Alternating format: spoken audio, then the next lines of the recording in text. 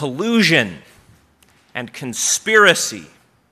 That's what they accused Jeremiah of, colluding with the enemy, the king of Babylon, conspiring to prophesy against the king and say that he would lose his life. Jeremiah was insufficiently patriotic.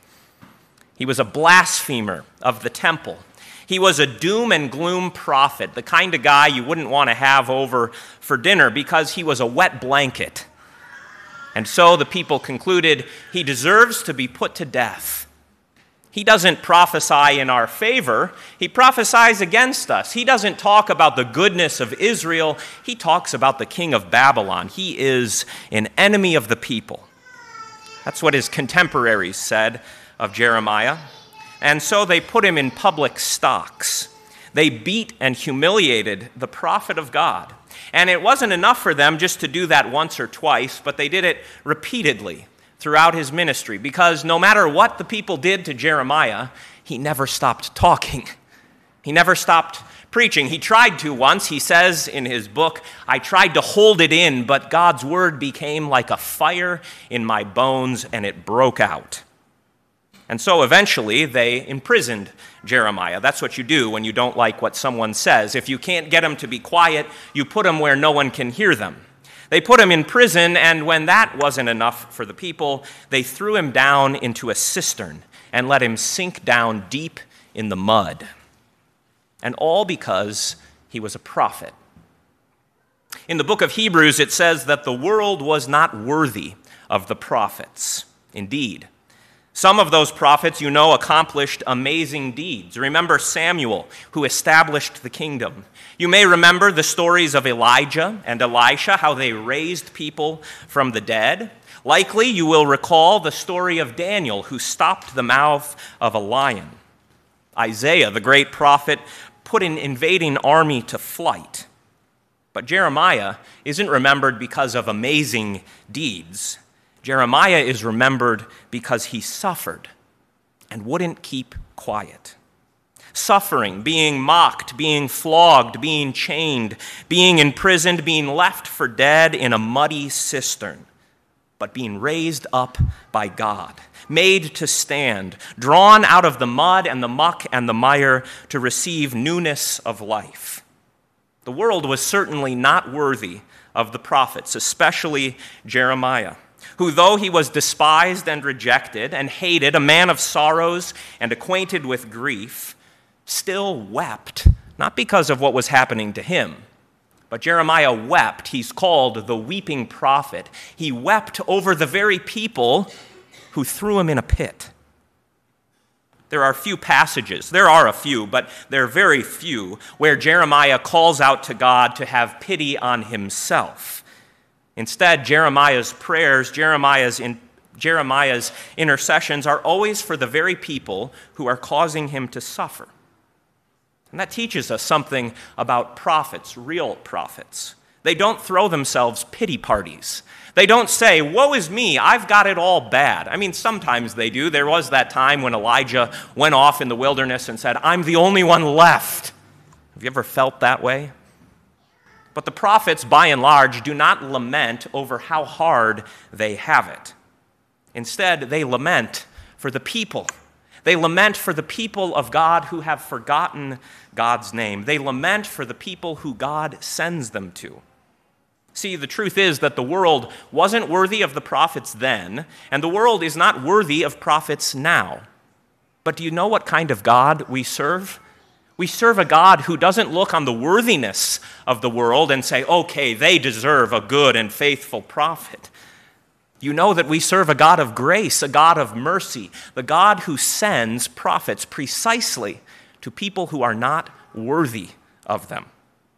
And that's because God is gracious to the unworthy. He was then, he is now. And so just as God sent prophets to an unworthy world, he still sends prophets. The world in Jeremiah's day was very unworthy. And that should strike you as odd, because the people who Jeremiah was speaking to were not people who were far off from the Lord. Jeremiah was sent to the people of Judah. He prophesied at the time of the end of the kingdom of Judah, the southern kingdom. In Jeremiah's day, there was certainly opposition outside of Israel. There's always opposition outside of the church. But what Jeremiah especially faced was opposition within the household of God. You heard it put this way: there were all kinds of false prophets who were prophesying dreams, wispy visions, straw, Jeremiah said. There were all kinds of teachers and people in Israel who were very willing to overlook the sins of the people, to say, you know what, you can completely forget about God and it's going to be okay because we've got the temple. You can overlook the Lord's word and it's going to be okay because we have the priests and the sacrifices, and that's a get-out-of-jail-free card, right? In Jeremiah's day, the opposition, the unworthiness, was not simply the world outside. The unworthiness had crept into God's own people. And if that sounds hard to imagine, then only remember when the one who is greater than Jeremiah came. When Jesus came as the ultimate prophet of God, he came to a world just like Jeremiah's world. He came to the people of God, to those who should have known better, and what did he find? The very same things Jeremiah found. People who had taken the message of God's grace and his mercy and had supposed that that meant they had the get-out-of-jail-free card. You know how Jesus preached and how he proclaimed. You heard his warning in the Sermon on the Mount today: beware of false prophets. And you should know, most of you know this, who he had especially in mind. The false prophets of Jesus' day were not the prophets of Baal. They were not the prophets of some far-off place. The false prophets in Jesus' day were the teachers of Israel. It was the Pharisees and the scribes. It was the priests in the temple who were filling God's people with lies. And if that still sounds hard to believe, then only consider the state of things in the world you live in. Our world is not that different than Jeremiah. Now, we aren't being thrown down into a cistern or into the mud. We aren't being nailed to a cross, but the world that we live in is one very much like Jeremiah's world and Jesus' world, because it's all God's world, right? And so we look around at the state of things today, and we see certainly outside the church opposition to God's word. That's no surprise. But we see even within the church malaise, apathy, people whose eyes and hearts and ears are glazed over and dull to what God says. And all the while, there are prophets, right? There are people who will stand up and say, it's all okay. It's all good. It's all just fine. Peace, peace, where there is no peace. The world is not worthy of prophets. But see, God has always known that. And God is gracious and merciful, and so he sends prophets precisely to an unworthy world. Now, what do prophets do? You should know a little bit about what it means to be a prophet, because what I'm going to suggest to you today, what I'm going to tell you, it's not a suggestion. What I'm going to tell you is that you are the prophets. But you have to know what prophets do. See, when we think of prophets, we think of kind of wild and crazy people like Jeremiah, right, who get thrown in cisterns and pits, and we say, no thanks, I'd rather not. Or maybe we think of, right, guys who predict the future, right? Prediction is often what people think when they hear prophecy. And there is an element to that in the prophets. The prophets of old predicted the coming of Christ. They predicted his suffering. They predicted his resurrection. They predicted the gospel going out into the world. But that was only a portion of what they did. What prophets do is they stand in the council of God. They are council members. You heard that in Jeremiah's reading. He said, if the false prophets had actually stood in my council, right? If the false prophets had really stood in my counsel, and I want you to have that picture in your minds today. To be a prophet means that you stand in the counsel of God. And what you do in that counsel is three things. First of all, you be quiet, right? Imagine if a president called you and said, I need you on my council. I need you to come to the White House. I need you to move to Washington, D.C. because I need your advice. I need your help. It would be a great honor, wouldn't it? Put aside your feelings about the current president and just consider the honor of being a council member. You would be in a position where you could influence all kinds of things, right? But first, you have to listen. That's first and foremost the role of a prophet, to stand in the counsel of God and to listen. Suppose, right, that scenario, you get called to the White House and you've got all kinds of ideas. I know most of you, so I know you have all kinds of ideas about how you could make things better. What would happen if you burst into the White House, you sat down in the Oval Office, you pulled out your notebook and you said, all right, here's 20 things we need to do? Everyone in that room would look at you and say, who are you again? Why should we listen to you? And you would say, well, because I know better. But try that in the counsel of God. Right? And you know what you'll find? You'll find angels looking at you and saying, who asked you? And you'll find the Lord of hosts himself saying, I know you have a lot of ideas. I know you have lots of plans and hopes and dreams, but just listen. Just listen to my words. See, that's the prerequisite for being a prophet. You have to be able to listen, to quiet yourself, to quiet your heart and your mind and all your hopes and all your dreams, and just to listen to the counsel of the Lord. And once you've listened, then, yes, you can speak. See, the prophets of old weren't just sitting there in the counsel of God and receiving the word. They also wept. They interceded. They prayed to God. Maybe the best example of this is Abraham. Remember the story of Abraham? How God was going to destroy the city of Sodom and Gomorrah, and they surely deserved it. But what did Abraham do? He interceded again and again and again and again in the counsel of God, and God listened to Abraham.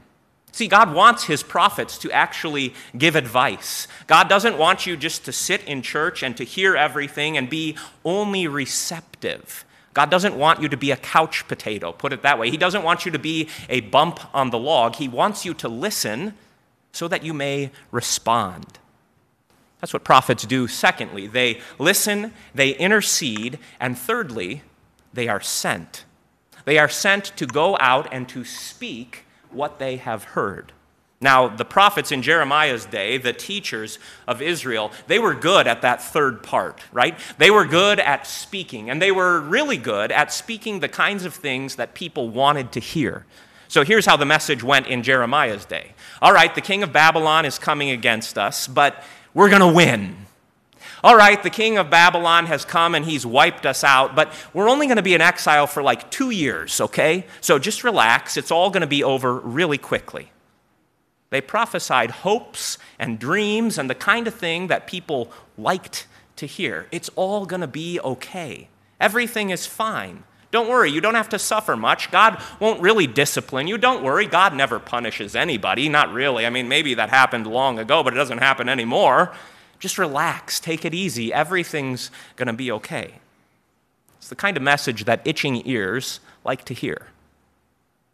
But the Lord sent Jeremiah to speak his word to his people, to stand in his counsel, to intercede for the people. And even if God didn't listen to Jeremiah, Jeremiah still prayed for the very people who would throw him into a pit. See, prophets suffer. They suffer for those who they are sent to.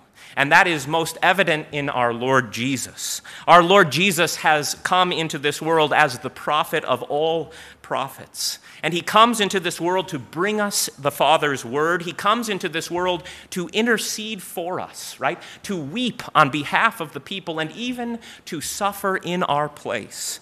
Jesus stands in the counsel of God, and you can think of Mount Calvary here. Jesus offers himself there on the cross in place of the very people who nailed him to the tree. What did he say? Father, forgive them.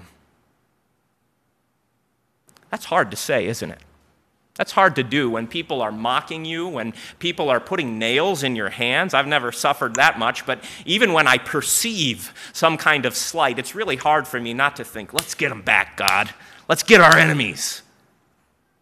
But Jesus shows us the real path of the prophet who weeps over the people who crucify him. And Jesus calls you into his counsel. We have this idea, don't we, that prophets are a thing of the past. We have this idea that, the prophets like Jeremiah and Isaiah and Ezekiel, they have ceased to speak. And on the one hand, that's true. But it's not completely true.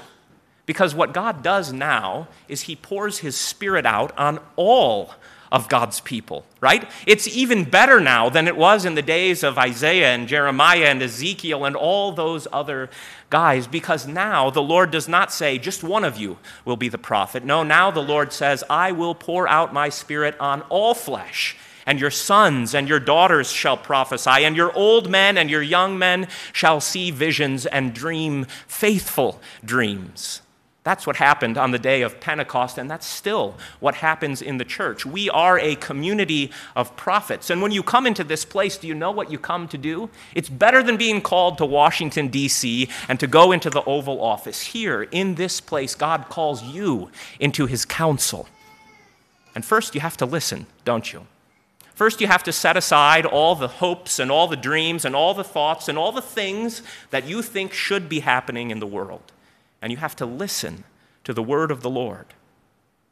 Then you have to pray for the very people who make your life difficult, for people outside of the church and for people within the church. That's the role of a prophet. You are to listen and you are to pray, to intercede, to weep, if you have to, on behalf of the world.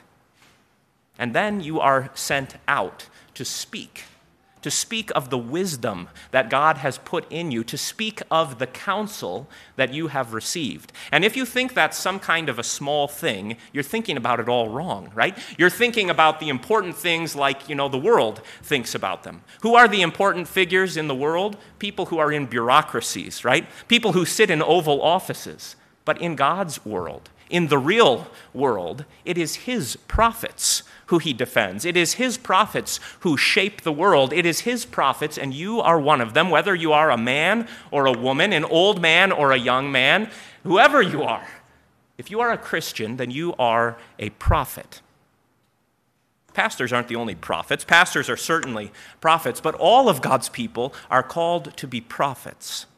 And I think this morning we have to take seriously that we have not lived up to that calling. We look around at the world and we say somebody should do something about it, right? Somebody should fix the problems. And if only someone would call me and invite me to Washington or to Frankfurt or wherever in Paducah, then maybe something good would happen. I got a new message for you. Nobody's coming to save you, except the Holy Spirit, right?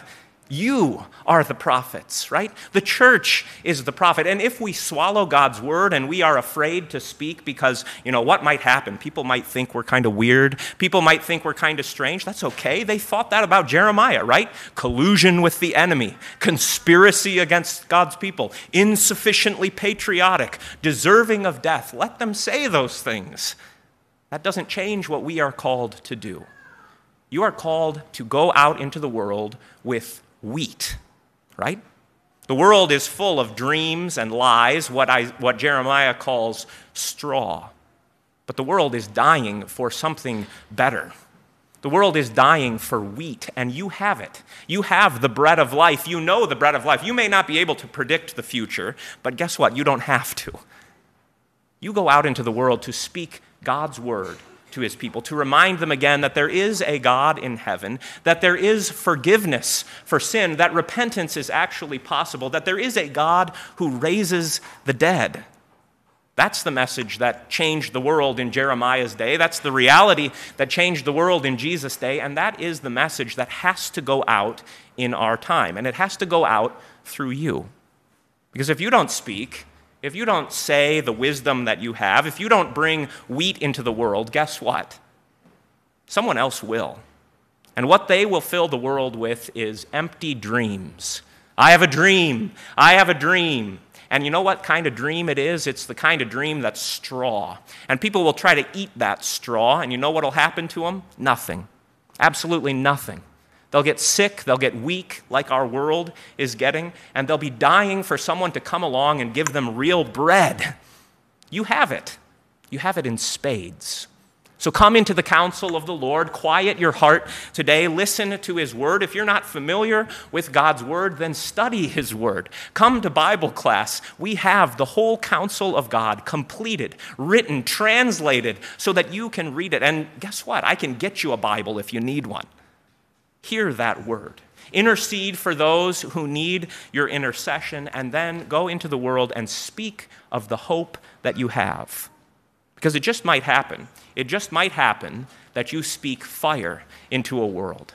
And you know, where there is fire, there is life. Fire brings warmth, it brings energy, it brings joy, it brings community. People gather around fires, right? That's what will happen when the people of God take up this great task, this great calling to be prophets. The world's not worthy of prophets, but that never stopped God from sending them long ago, and it won't stop him from sending you now. To him be the glory now and forever. Amen.